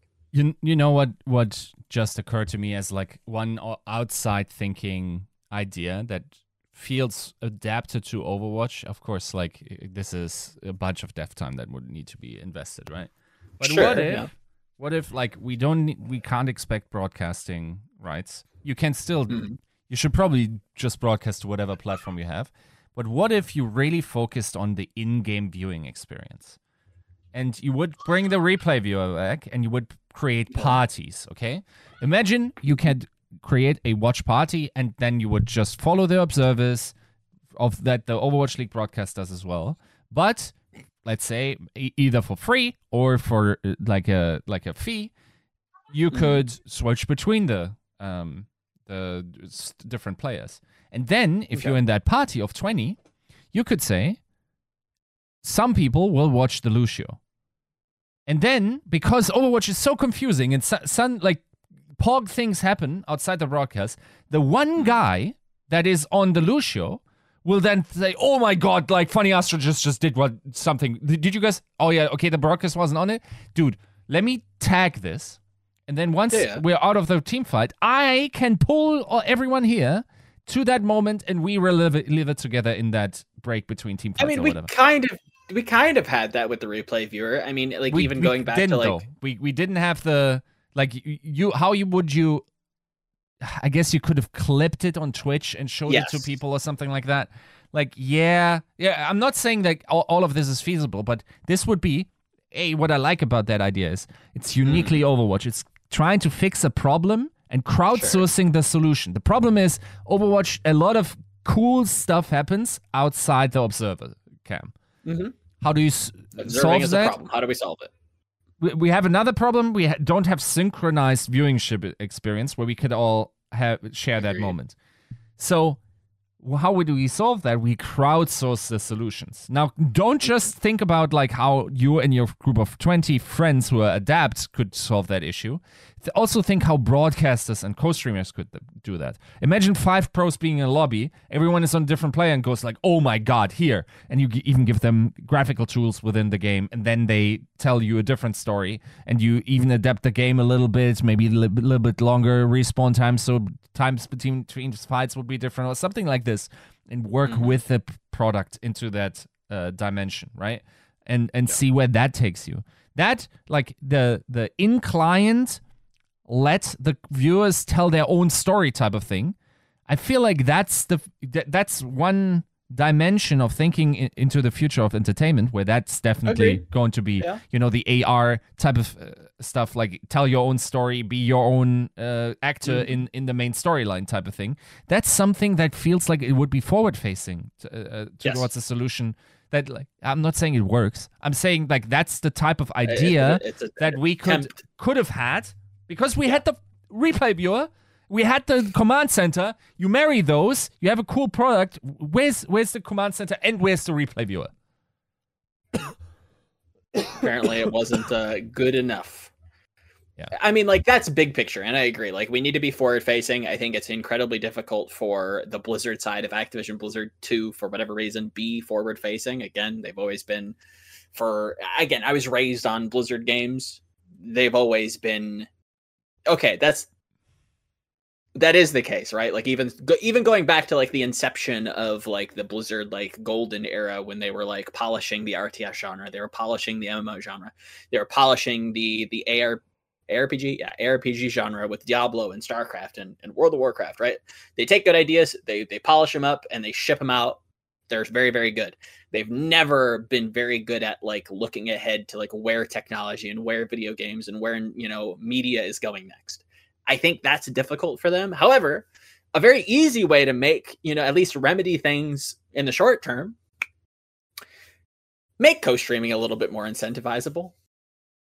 Yeah. Just gonna throw that out there. We had a co-stream. It was fun. I enjoyed doing it. I think there's a very clear reason why it doesn't make much sense for us to do co-streams, because we can't really even own anything we do. Yeah. There's the restrictions when it comes to co-streaming. Yeah. Makes it not really worth it in some regard, especially when you have, I think within our Discord community and our community at large, we do have a culture of, like, listening and watching the games together with everybody kind of just, big chaotic mess. So it doesn't make sense for us to want to do that when we have a community built elsewhere to go, party and hang out with them and talk shit, right? It makes sense for some people, and that's great. But when you look at the competitors, when you look at the Riot Games, as much as, yes, Herdider, Riot this, Riot that, their take on things is much different than ours, right? Like, it's a whole program, from my understanding. They actually are given assets to also promote their own co-streams. So everybody's, feasting from the same pie. It's a win-win for everybody, right? Like, you get to draw people to your community, then draw people to the product in some way. Yes, I understand the in crowds worry of monetization when it comes to, like, the co-streaming horizon line, where what happens when co-streams just become the preferred product and the main product becomes kind of secondary. How do you sell how do you sell sponsors? Well, what does that look like? I understand that concern. I don't really have an answer for that. I don't think anybody really does. But it's very clear that is kind of the way forward. So again, how do we kind of marry the two ideas together? We look at something that, funnily enough, we've worked with before. We had Takeover way back when. I believe Contenders had sold some of the broadcasting rights to Take. I think that's, out there in the ether. They've worked with Take before. It's not necessarily out of the wheelhouse. I think there are good ideas out there with Beyond the Summit to kind of, I'm not saying go hire Beyond the Summit to run the Overwatch League, but what I'm saying is, like, there is something to be learned from the less polish sometimes is probably better, right? Sometimes, like you said, you want those faux pas, you want, like, the drama almost, but it doesn't even have to necessarily be drama. You just need people to be kind of open and to have hot takes. Go back to last year. What was everybody's favorite part of the desk literally all last year? The one thing that I can say without a doubt was my favorite part of the desk in, I think, all of Overwatch League history was Custa's diatribe when it came to the Washington Justice. Right or wrong, that was an impassioned like little monologue he had. That was an incredible, and lo and behold, it's at the top of Reddit. Everybody's talking about it. We need more of that. Yes, we also need some brave people to step up and have opinions. Agreed. Sometimes they come by accident. Sometimes they're very meticulously kind of thought out and they have them. That's, I think, the short-term, step forward for at least the broadcast itself. When it comes to like Team 4 and Activision Blizzard, if I'm going to be completely honest with you, that feels hopeless. But something that we can control today, tomorrow, is what the broadcast, what the product looks like at the very least. And I think that's, the lesson here is that if we take off our suits and our ties, you get a little bit more brave. You have a little bit more of an impact. You allow the players who I think have only grown in personality, and you give them a platform to speak on that personality. I think we all kind of benefit from it. Yep. So that's at least the product side of things when it comes to the Overwatch League franchises, retaining a lawyer to go after some collective bargaining. I did kind of want to circle back to the main topic and poke you with another idea that, again, we kind of talked about privately, but with this kind of being what feels like a metaphorical straw that's breaking, or at least, cracking the dam, if you will. Does this mean that we don't have a sponsorship, or not sponsorship, but a media rights deal, right? There's no exclusive, is this kind of CDL doesn't seem to have one. It looks like we don't. Yeah. That's, again, kind of what I took from it as well. I don't think you hire lawyers on retainer if things are going well and, maybe Twitch is ponying up, or maybe YouTube wants to re-up a deal, or God forbid we go to Facebook, unlikely, right? Yeah. Like, that doesn't seem like that's the case. And if it isn't, then I'll happy to. It would be a pittance in comparison to what sure, but it also doesn't make sense when, circling back to something you said earlier, when you're talking about even like just Twitch streamers at large, we're hearing a lot of these influencers talk about like how their deals aren't necessarily what they used to be. Yeah. So again, it's a wider issue that isn't just like, oh, boo-hoo, Overwatch sucks. It's like, well, no, like just the landscape's changing. Like it doesn't make much sense for the economy at the moment to own the exclusive rights to let's face it, a mid esports product. Just isn't, right? Especially like even at the highest level, like one of the most popular games in the world, League of Legends, doesn't, for my knowledge, have an exclusive media rights deal with anybody. Or at least broadcasting rights. No. Media is probably the wrong term. They don't have any kind of exclusivity when it comes to broadcasting. Because they don't. That should speak volumes. Is that strategic? Could be. Is that they also don't need to. Agree. Like it's kind of not a fair comparison, but when that doesn't make sense for them and they see that, there's probably more benefit to not doing that, it kind of, sheds a light that maybe this isn't the right path forward. And we've talked about that in the past. But another thing that Jacob Wolf kind of cited in his report was actually another report, or rather an interview from the Houston Chronicle that I wanted to kind of pick your brain on, to kind of quote Jacob here. Quote, in an interview with the Houston Chronicle on January 16th, the COO of the Houston Outlaws parent company, Beasley Esports, Lori Burgess, spoke candidly about the state of the company's revenue and losses for the Overwatch League franchises. Burgess said that the team pays some players more than $200,000 per year in salary, despite being $1.4 million in revenues stemming primarily from ad sales. The team is still operating at a loss. End quote. What? In what world? Okay, just hear me out. In what world are we retaining lawyers to collective bargain and possibly try to leverage, some extra dollar bills in an esport that isn't making any money, that we're having a hard time selling sponsors on? Why are we still paying players $200,000 per year? Again, players, I'm happy you're getting paid. Don't get me wrong. But how does this make any sense? Okay, let me steel man that strategy. I think there's a world where they believe like Houston is just it's very important to be competitive in that particular local market. Like you need to win the league or like compete for it. You need to, and also like if they're actually selling 1.4 million in revenue on sponsorship stuff, I'm gonna tell you like that's not a lot. It's a banger in terms of like all the other franchises. I think I'd be surprised.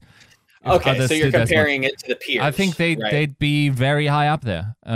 Maybe that's an entirely uneducated thing, but yeah, I feel like this is like that compared to their peers. This might be good, but I think at like media at large, I feel like that's really, really bad. Sure, yeah. I mean, also keep in mind this is one thing that I felt was I'm not sure how much and in what way this interview was held. Because it felt like some of those questions and framings in the particular article made no sense to me. They almost actively felt like someone reframed and tried to edit for brevity here and just killed a lot of sense in the process. Like they were talking about how we're waiting for the single-player game of Overwatch 2. Like there's no single-player game. We're getting a PvE game. That's very different, right? And I imagine some of the stuff got lost in translation there. I would think, because some of the stuff is just confusing to me, let's say the least. Yes, very confusing. Right. Now, $200K per year salary. There are other franchises, at least one I know, that there's a player that is making north of 200,000. It's an old contract. To say multiple on one team, that seems like a lot, right? That is pretty is that a possible out though? Like, is there a world where, again, maybe it's like lost on me at the moment because this offseason has been absolute like roller coaster, but is there a world where these are some older contracts, right? I think Pelican, correct me if I'm wrong, but I thought that he entered free agency, so that probably isn't, a re-up of an old contract. I feel like he's probably on a new contract. Are they just kind of stuck with some juiced contracts from years past that they kind of have to sit on and they don't want to have to pay a buyout for? Like, is that possible? I don't know. Then they would have to pay a buyout for that, right? If they wanted to get them on a lower contract, right? But that seems kind of... No, like if they have old contracts that are inflated, that would mean you would have to buy the contracts out from the other team. That would increase the cost, not lower it, right? Okay, I see what you're saying. I was thinking more internally, like they retained a player, they were just on a high contract, now they're kind of just stuck with paying a high contract. Yeah. So I feel like that's definitely something that needs to be considered, and given did Shu still have? That's immediately who I was thinking. I was like, yo, is Shu getting paid? I mean, he's getting paid for sure. Like if there's multiple players on your team that are making 200,000, then Pelican needs to be one of those, and either Fearless or Shu needs to be the other guy.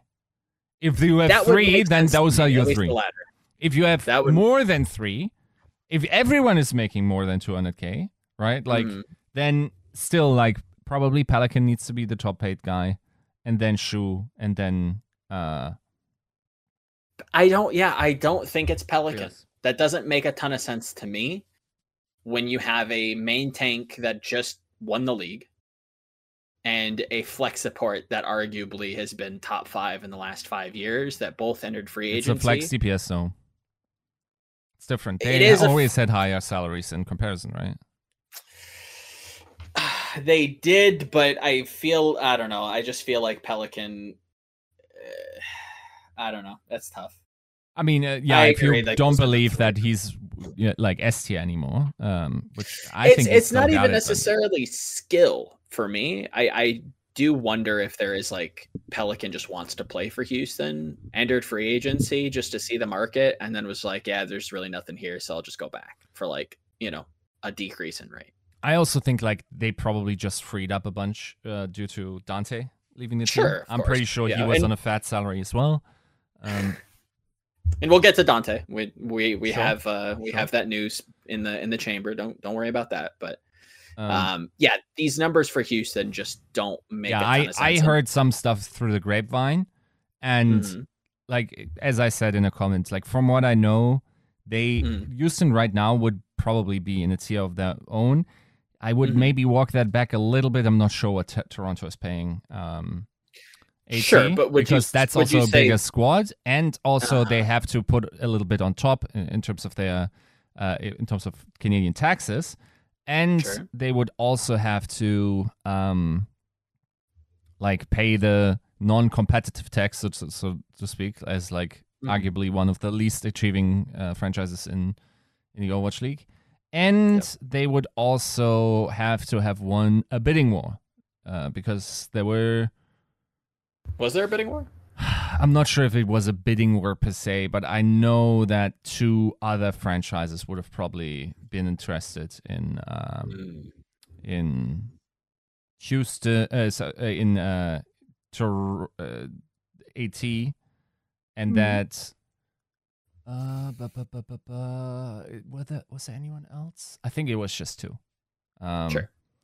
So, and then once again, like you can infer. Like whoever had the money to pony that up, right?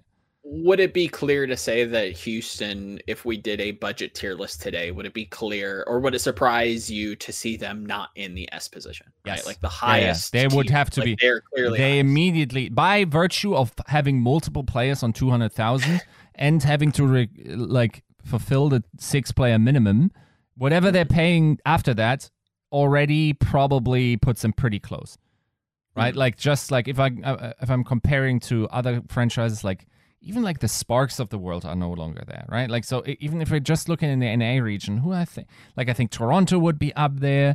I think for sure Houston would be up there. I'm not sure if Glad's probably is still pretty high, but probably lower than in prior years. I would think. I think a lot of people would, like said on the panel, they're not top 5. I think some people think that's cap. It's hard not to think that, but this has also been the same kind of like song and dance that he did with like Justice, right? Like, sure. He just, for whatever reason, has like a good strategy about him to want to sell the idea to come play for the system or play in this environment that has all these luxuries, and they don't have to pay necessarily salaries. Keep in mind that's a big one as well. Like, and that's on top, by the way, for Houston. Like, they clearly say in the interview that they aren't just paying those salaries; they also pay housing stipend within reason on top, and they're paying food as well, 2 meals a day. Like. It's almost like what, dude, like the stuff you hear in terms of like what the minimum approach now is, it's getting gnarly out there in comparison, right? It's getting gross, yeah. Yeah. So I don't know how it's possible in an environment where what I assume to be the Boston budget, how if you're both paying housing and food, how you have to pay people this much money in order to get them. That's very interesting to me. Yeah, and you're paying, you're looking at a state that also has historically, and maybe Eric can correct me if I'm wrong, but has historically tax law, very right? Low tax law, right? Like it's great to live in Texas. Yeah. It's great to, I don't know about Houston specifically. Maybe there's some legalese there that I'm not keen on. But I hear Texas is great for, it's no surprise that like streamers are flocking there, and now keep in mind, like once again, like if something got lost in translation in that particular article where the editor, for instance, didn't know about the legalese or the particular framing of like Overwatch League contracts and all that stuff, and it just like that got distorted, fair enough. Then I have. Like that, then I'm less surprised about what Houston is doing. At the Same time, like, it feels nice that there's still one island left in the Overwatch League, I suppose. Yeah, it is nice. Again, the silver lining here is that at least these kids are getting paid, at the very least, right? I don't know if it's necessarily a great thing when we're talking about, how nobody's making any money and everybody, is struggling to, I mean, fair enough. If you think you can like pony that up, then you pony that up. And maybe there's some business reason why you're doing that. And I assume we have rational actors in this league. Like there's so many variables that it could be why you're doing that. From like trying to say like, here's goodwill in terms of, we're spending a lot. We were not the problem. Or stuff like, I don't know, like we want to win because we know we've talked to our local sponsors. Like if we get that exposure and like maybe we're better at monetizing our deals then. And to be fair, Houston has had a history of still attracting quite a bit of sponsors. I know that they were, sure. I think they were HEB and they had like the Kovacs, like AIM trainer. I don't remember which one it was, but like they've been active where a lot of teams have been like very just minimal in it looks like their efforts have been. Yeah. That's safe to say. So if you're also like if you're actually pulling that in just team wide sponsorship revenue, heads off. Like someone's doing well in sales there. From what I know, maybe I'm off the mark there, but that seems pretty high to me in comparison, especially in this market, I would say. And good on you that you can afford the team. I would argue you maybe didn't, like, I can understand that you pay out heavy for, I'm about to hot take this. I wouldn't have given Pelican that contract to that. That's your sweet ass, you wouldn't. Especially in a world where profit is still in Seoul and stuff like this.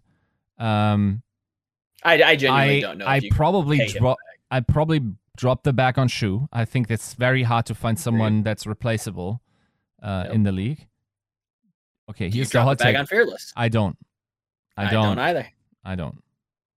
And I know that's heretical to say. All that needs to happen is 0 monkey metas for some weird reason, and all the additional hard carry value that you're getting from this guy is evaporated. While the guy that won the regular season for them, Hanbin, is still on the other team and is doing all that shit to you. And honestly, he probably won't ever be as good at Winston as Fearless is, but like he probably can get close.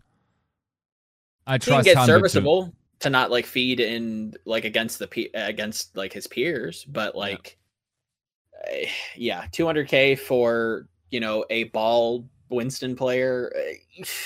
That's crazy if you're getting former Overwatch League winners at not even 6 figures, right? Some of them. Yeah, and that's not a good thing either, right? Like you don't want to sign a former champion or a defending champion and not like pay them what they're worth. Sure. But if we're going to be realistic about this,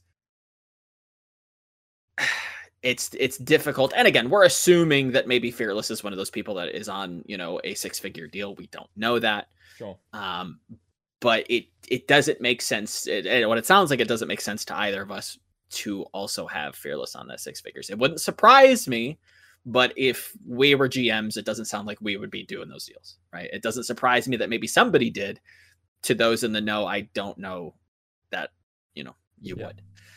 I think this kind of all circles back the Jacob Wolf report, the growing doom of the esports winter that it sounds like we're approaching, or that maybe the media winter. Who knows? You talk about the Jake Paul versus the God knows what fight, right?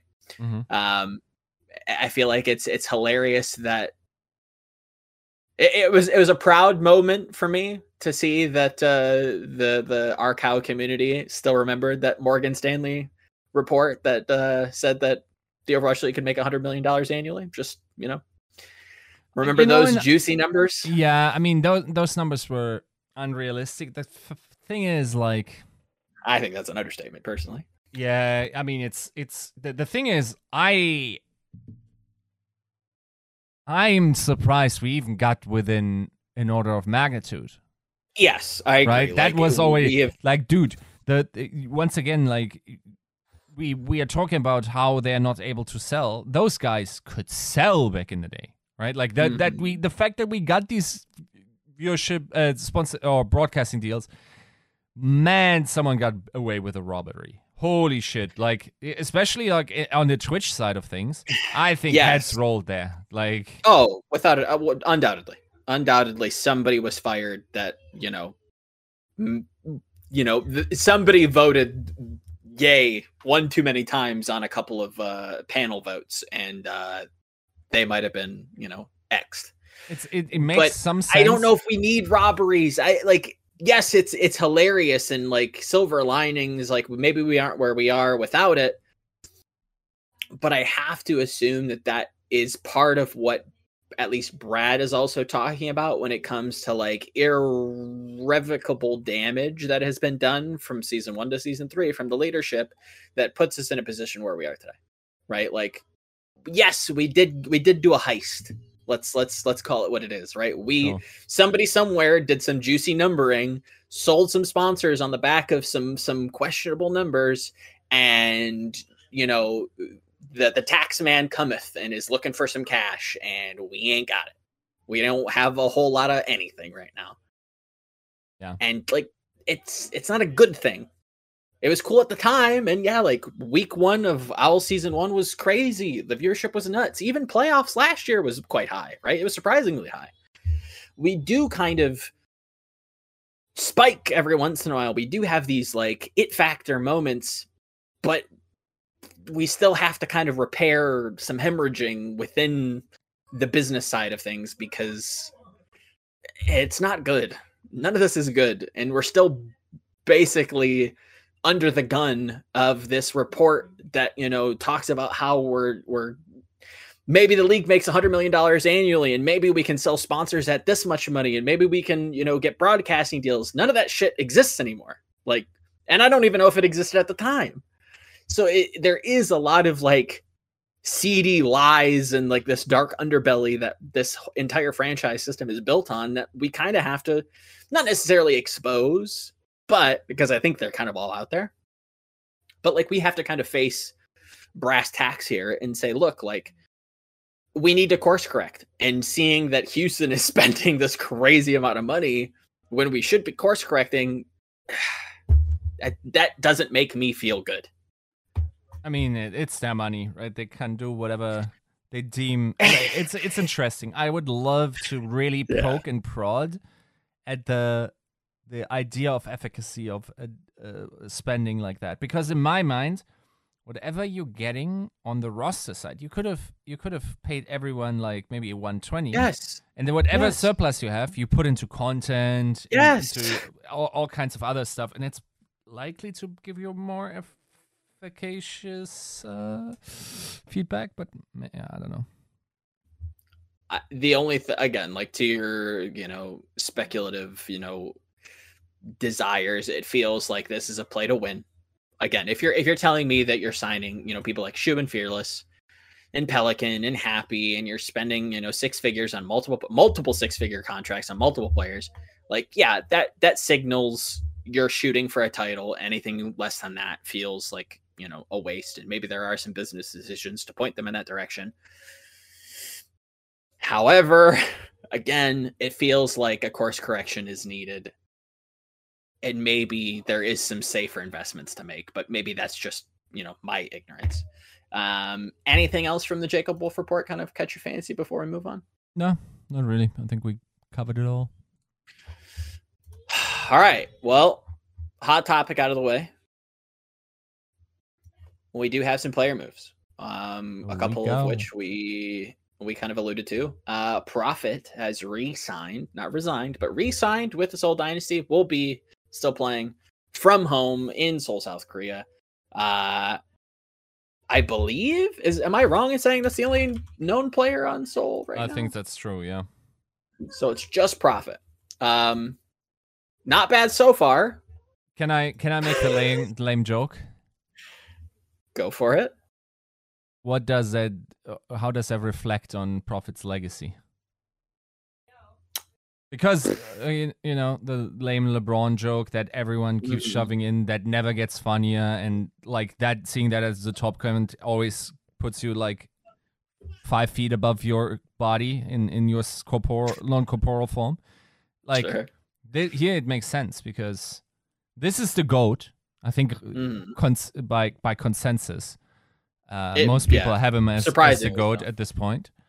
And that dude is going to a roster that is highly unlikely to pull anything this year, just by virtue of there's only so many good players left. There's only so many rookies left, and it's clearly in the worst region where you clearly don't get the practice quality, where like there are some curveballs coming down the pike if those happen, but it's not going to make APAC catch up to NA. And if this guy wanted to absolutely like make sure that he will forever be considered the greatest player of all time in Overwatch, especially considering that this is the last it could be like right.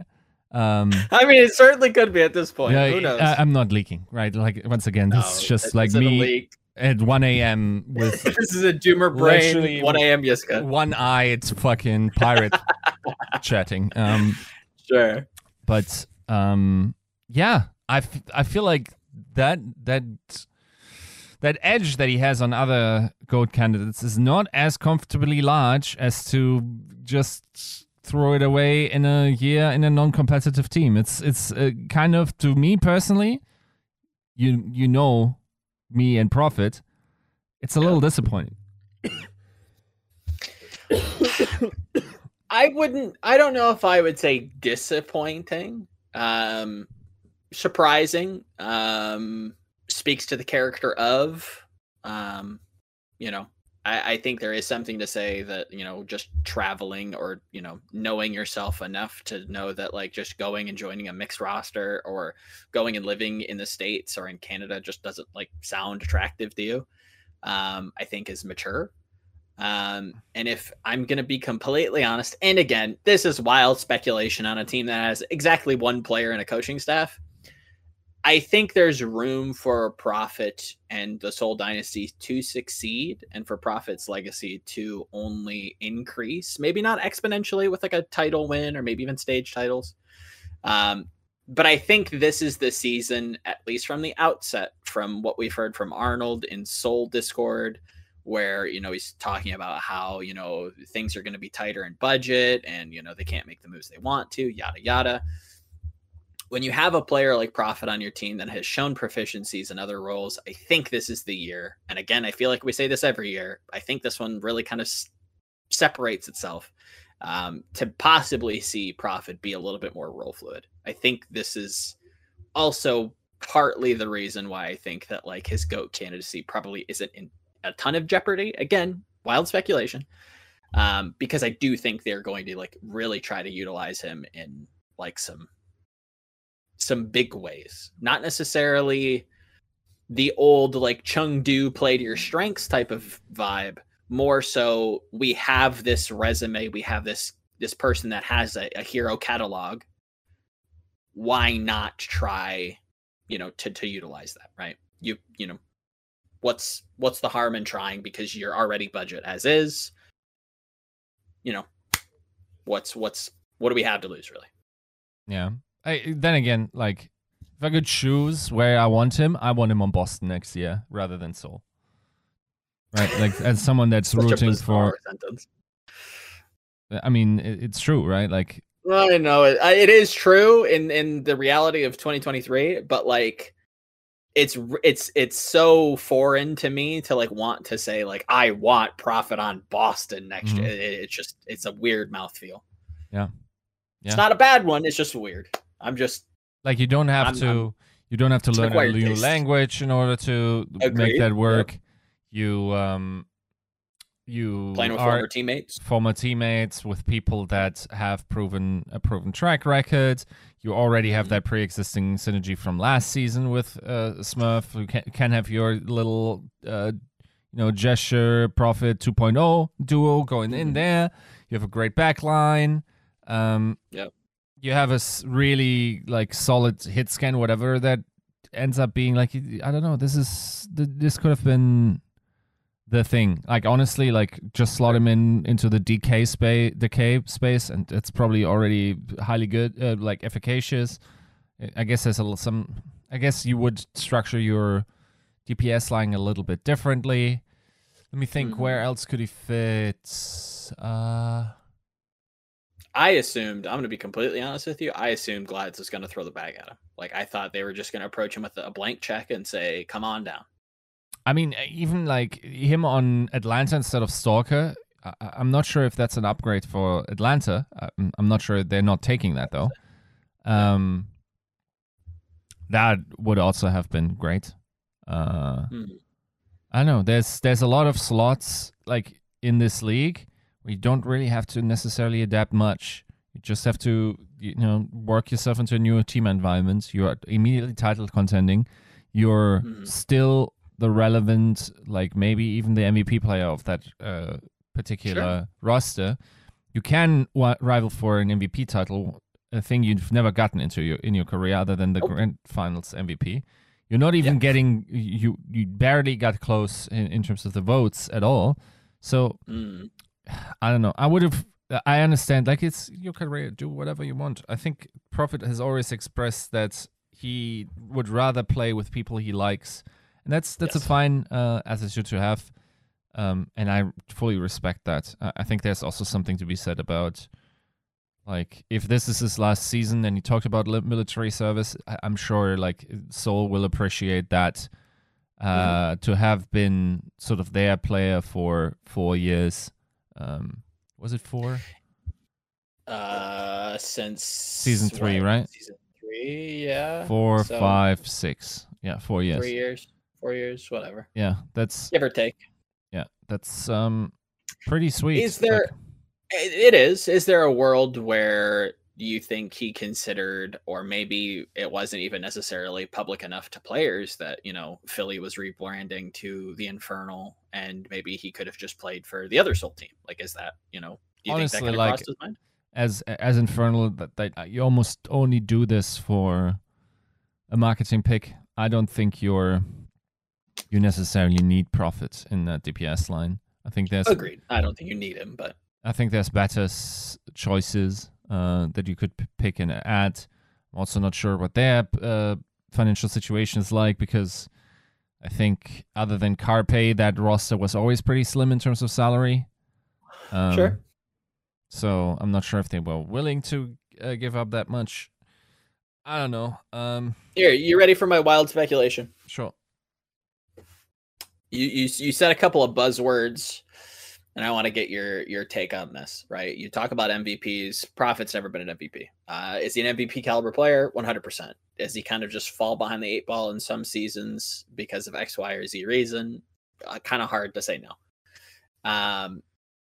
But there is somebody on the market that has an MVP to their name.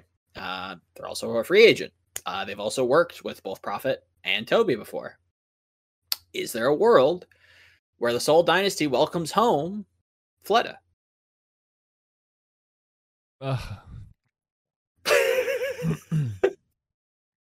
Why the exasperation? I don't know. What will I bring back? Like, I don't know. Toby's playing again, and like, I don't know. Can you dust off the gesture and run it back? I don't know. Like, it's not. I understand why some people would find that fun. I would find fun if Prophet was in would finish the year in a winning team once again. That's my definition. Sure. Do you think the boat has sailed in that way with like Fleta, where it's like this 2022 is a stark downturn, that there is a trend here? It's not worth reinvesting into, even at like a minimum. Like, is that not like a resume you want just on the kicker? depends on what kind of feeling you get from talking to him, right? Like if he feels once again motivated, maybe has similar thoughts to Prophet that he wants to, or maybe he has complete apathy and like there's not even a retirement post because like the dude just doesn't care anymore or whatever it could be, right? Like I don't know, it's really hard. It's also probably exceedingly depressing having to navigate the APAC market, I would imagine. Oh, for sure. So, yeah, I don't know. Like maybe you can run back some APAC's revival roster. You probably still like get first or second in APAC, depending on what Spark does. But other than that, I don't know. Like, are we completely? I mean, I feel like you kind of have to. With the whole, Shanghai is owned by NetEase, and NetEase is just the most petty, jilted. I shouldn't point fingers here, but like the whole Blizzard NetEase drama, it feels like a monkey shit flinging contest. We're kind of writing off Shanghai, right? Like when we're looking at the APAC like preseason power standing rankings projections, like we're not really expecting Shanghai. Oh, I don't know. Like in my mind, I'm like, why? Like Moon, why? Like couldn't you just? Did Boston not ask, or what's going on? Like, yeah, I don't know. It's tough. It is certainly hard. I mean, Seoul will have to see. Nothing's confirmed just yet. I would probably place like a pretty strong bet on them possibly chasing after Fleta, or at least that was deep in discussions, depending on things that happen. I think if Ray gets his 6, even if it's really slim, agreed. That still slaps the entire region based on who's left. Like there's like some quality players like Top Dragon comes to mind, Callan comes to mind. Apparently Top Dragon's still looking for, Betty White's out here still looking for a team. Yeah, Tuyu comes to mind. A bunch of the old London boys that all shaped up over the years. Like there's still a good team there. It's not a title contending team out there. Look, I'm here if the Seoul Dynasty wants to throw together a revival roster, where we're picking up Fleta, we're grabbing a Rascal. If Gesture wants to fucking another ring, we sign him up and we just play with the old boys. The little kid inside of me is pogging out of control. I'm here for that, Big ups. If somebody has Godsby's number, call him up, Time Boy. Anybody, any Time Boy stands in the chat? No, I didn't think so. Moving on to another big move that happened today as of recording this. Dante to Glads as a tank player, officially hanging up the sticks when it comes to DPS, now going to be playing tank. Is it nitpicking to say that the term or the terminology of main tank feels very how to say, like on purpose? Does that make sense? Does this feel like a Glads is only running Dante as Soul Tank and that's it? Oh, do you mean that? Yeah. I don't know.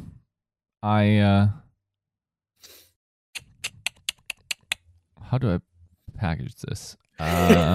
You really put me in a shit situation here. Here, I'll go first.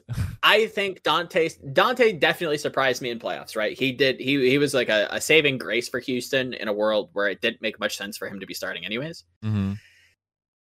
However, not the move I think you'd really want if you're shooting for a title. Is it a very popular move? Is it a very salacious, like people are going to be super excited, and people are very excited. Like people have been asking where Dante's going for a hot minute. I think Glads is a good place to be. I trust Face and Smash to lead a competitive roster. I just don't know if this team as a whole is going to necessarily compete at the level that they want them to. I could be wrong, but I don't know. What would help me at least fight those intrusive thoughts of like poo-pooing on Glads and writing them in my Overwatch League Death Note. I need to see another tank, right?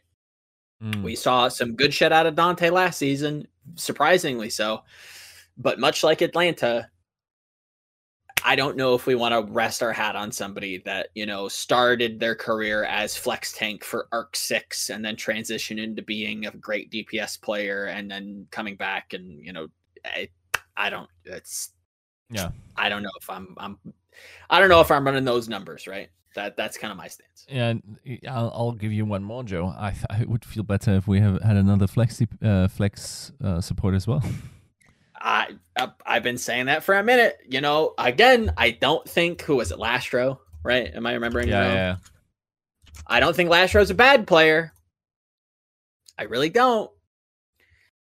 But when I'm looking at what Glads wants to do, and I feel like Glads wants to win, Glads has always been like a team that, pays players well, that wants to shoot for titles. Again, you're famously on record talking about how if, certain things go their way last season, they might actually be in contention for, being the best team last year. Maybe in your opinion, they were the best team last year. I have a hard time believing that they are going to live up to last year's expectations, right? Like that. From what I'm seeing today. That will be hard, just also in contrast to the other teams that are out there. Dude, like... Sure. I'll forever remain that if Shock wanted to lock in, they could have spent enough money to lock it in this year. I think that's one of those years where they had the optionality to just buy championship. I'm saying that, and then I'm immediately walking it back because I'm meta randomness pilled. Sure. But like, there are some variants. They probably could have assured a title with the highest probability of all time. Sure. Agreed there. That's what I'm saying. Like, they had potential access to a market where they could have just like assembled an absolute juggernaut of a roster. And there's good reasons why you wouldn't want that, right? It's maybe not good for the league. It's maybe not good for your pocket. It's maybe not worth it. It's all those things, right? Sure. But it could have happened. That's not saying like they're not favorite right now. They clearly are. Still, to me, the only team that could come close, Vancouver, right? Is The Vancouver Titans. Reign. So I think it's I don't think you can say Outlaws. This is no. At least not yet. In most matters, So I don't know, like Outlaws, I people will remember me saying like this is a weird team. That's a weird pickup, right? It's not an archetypical Gladiators pickup, right? For now, what it looks to steer towards is Lastro has played pretty much all his career in English-speaking teams or hybrid teams. So, like, I count him, much like Faith, to be like a immigrated, fully integrated he's Korean like Cole. player. Yeah, right? Like we adopted him. Right. And then, like, you have Dante, you have Kevster. This is steering towards a Western roster, you would think, right? It's... Yeah, that's why it feels a little weird what's going on. Funny Astro, of course, also. Like, you clearly have the building blocks here for a clearly elite Western roster, right? Yeah. And... if you think about it, okay, let's hypothesize, right? You have Dante on tank. You probably don't feel great about losing Reiner if you want to have a Western main tank. You probably would have knocked on London's door in order to get Hardy. In terms of the DPS, you have got Kevster. That's the starting block of every elite Western lineup. Then you come to the hit scan DPS, you want Kai, and then for the flex DPS in terms of Western, do you need another one, or do you just let Kev Kev fuck. I think you can just assume that Kev in a way is like colorless mana in like Magic the Gathering, and you could just like build around it, right? Where it's just like, all right, what do we have on the market? What is the market giving us? We have a Kai, we have some projectile players from contenders. Cool. Those are those role players. We'll put Kev wherever he needs to be. Like we saw him last year with Patty and Ons, and there was multiple opportunities to see mid game gladiators swap up what Kev was doing at what time, and it felt very much like it wasn't always ideal the way that we would see it, where it's like, okay, if Genji's meta, you need your best player to be on the hard carry hero. Wasn't always necessarily the case that Kev was always on Genji. Sometimes Patty would play it, vice versa. Some Sojourn here, there, Reaper here, there. Like he can do it all. I have full faith that Kev will not be a problem for this team in the slightest. It really is just building out a team that kind of complements him at his level. And I think that's really, really hard to do. Mm-hmm. And the clock feels like it's ticking. It feels like we're finally getting some progress with Lastro into Dante, and it feels like they've probably locked in their roster at this point. And we probably will be, getting more news. I just wonder what that news is, because the players you would assume Glads would be chasing after and kind of foaming at the mouth over, like the Hanbins, the Fearlesses, again, like, looking at the Dallas core, knowing that publicly they were on free agency and they were all allowed to kind of explore their options. Did Glads get any of those pieces? It doesn't seem like they did. So what next?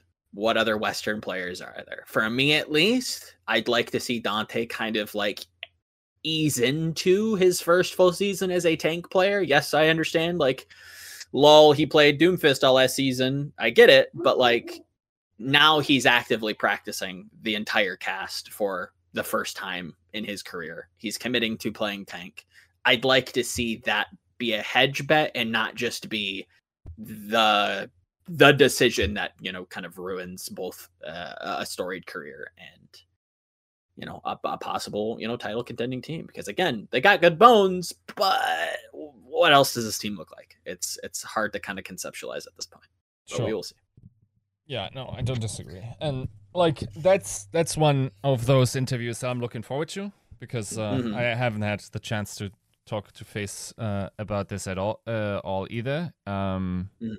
But I want to just pick the brains and how this offseason went, what the rationale was, and when it's all said and done, just puzzle these pieces together, because, of course, like there's budget considerations, there's stuff like goals, like what do you want to have the best possible Western roster? Because keep in mind, like with Atlanta sort of jumping off the Western train, suddenly a lot of agents became free. I think you would have liked to get more of a bite out of that AT squad, but if they really wanted to play together, maybe that's not as feasible.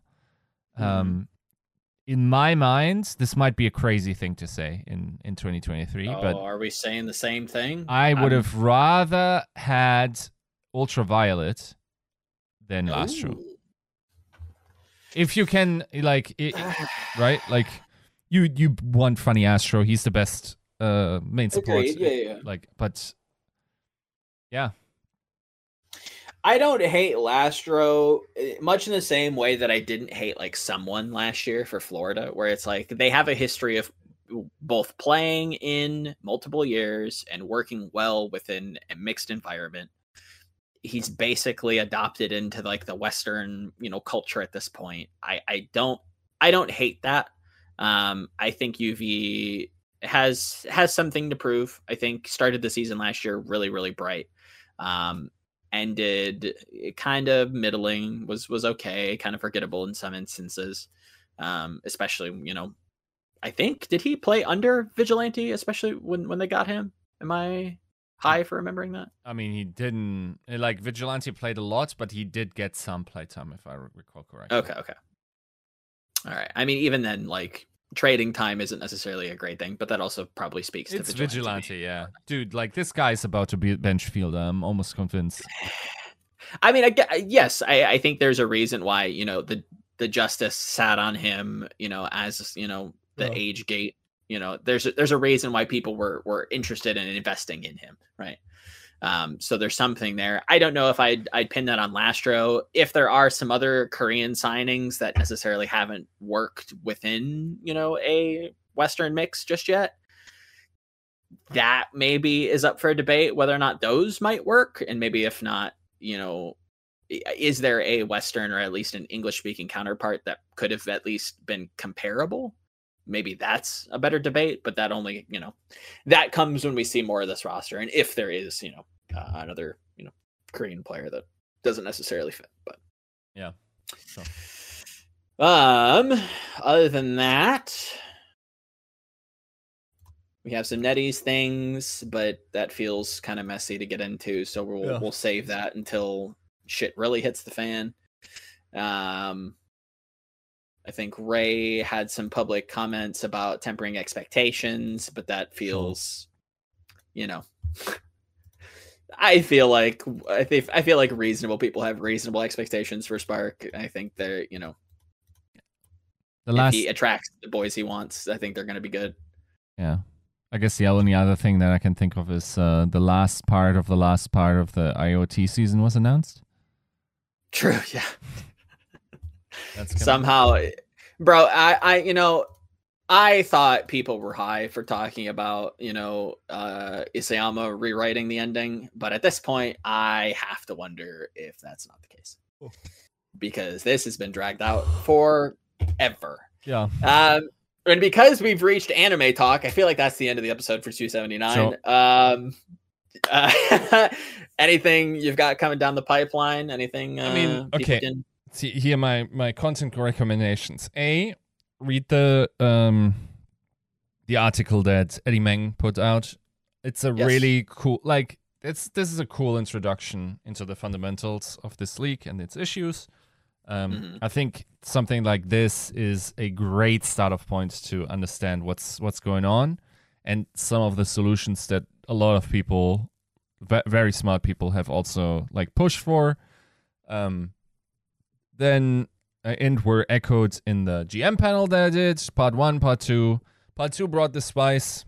I think that's definitely worth looking into as well if you're interested into the business side of things. And then I'm currently working on a player panel. It's not 100% decided who will be on it. Of course, this is always like a time zone negotiation between all the guests. And then also... Teacher Yiska, I have a question. Yeah, go on.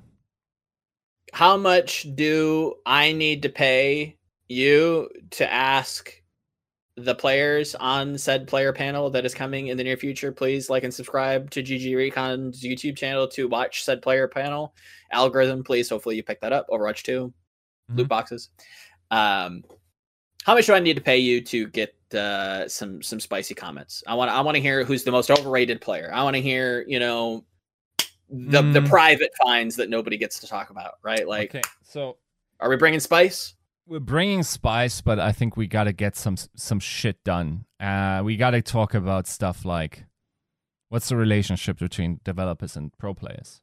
That's the stuff I want to get into. What are some ideas that need to happen? What happened in the off season? What happened to your salary this off season, guys? Sure. How did negotiations go? What do you generally feel about the level of scouting in this league?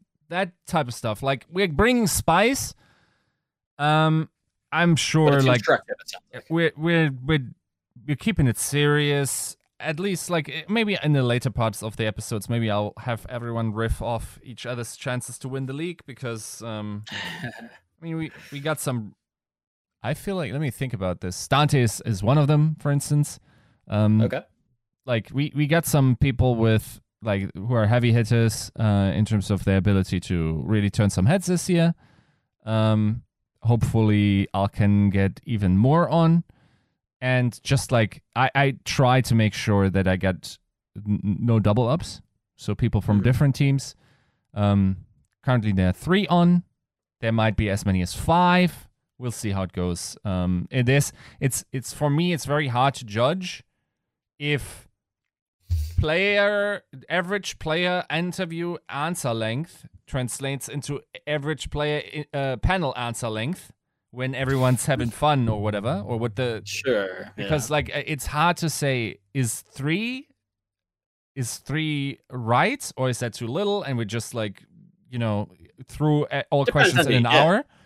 Do we need 5, or is 5 too much because everyone's just like constantly screaming and having fun, and right? Like this will be a challenging one to host. I mentioned. Probably trying to herd cats in some fashion, but depends on who you get. I think there are some people who definitely have I got some smart the right cookies, too. balance. Oh, I'm excited. I still got to catch up on the GM panel part 2, so I'm going to be definitely consuming that after I consume some food after this podcast. Anything else? Any anime? Any I know you're playing Risk of Rain these days. What's going on? I mean, I'm really trying to play like the game of give me a new eyeball. That's true. Yeah, that's the first thing that needs to be fixed. Like this is really, it's not just like a eye thing. It's also fucking with my mental, and it's becoming a problem. I hope I find a fix. Sure. And like gaming, yeah, I've been playing some Risk of Rain with fellow Yes-Quarter LB. But I also feel my gaming is not really contributing to my L health. So I'm trying to, that's fair. Be a little bit more reserved in that. I'll probably have a chill weekend and then start afresh next week. Sounds good. Much in the same way. Working on me. Getting back into some hobbies. I know I want to start some art projects that feed into some bigger projects that I have for writing. And yeah, I want to get back into talking to some players, but obviously it's difficult because we don't have teams established just yet. And obviously want to bring on some people to the show to pick their brains. We've got some people loaded up. We were gonna have some people all on this episode. This is not the week where you bring people on. It is, yes. Yeah. This is most certainly not the week to have people potentially lose their jobs over talking about what we talked about today. So we again trust and believe we will be getting back to some guests. This one was something for us to kind of shoulder. It was cathartic. I feel better. I feel at least like way lighter. Hey, that's good. If this is if this is the therapy episode. Yeah, let me know what I owe you for this therapy session. Oh man. All right. We've gone long in the tooth. Yes. Right. Things don't look great right now, but it doesn't have to be necessarily that bad. We've got player movements. We're finally, we're getting into the league. We're getting closer to start time. So we will meet you guys back here next week, same time, same Tactical Crouch hour to go through God knows what. So 279 signing out. See you next week. Peace.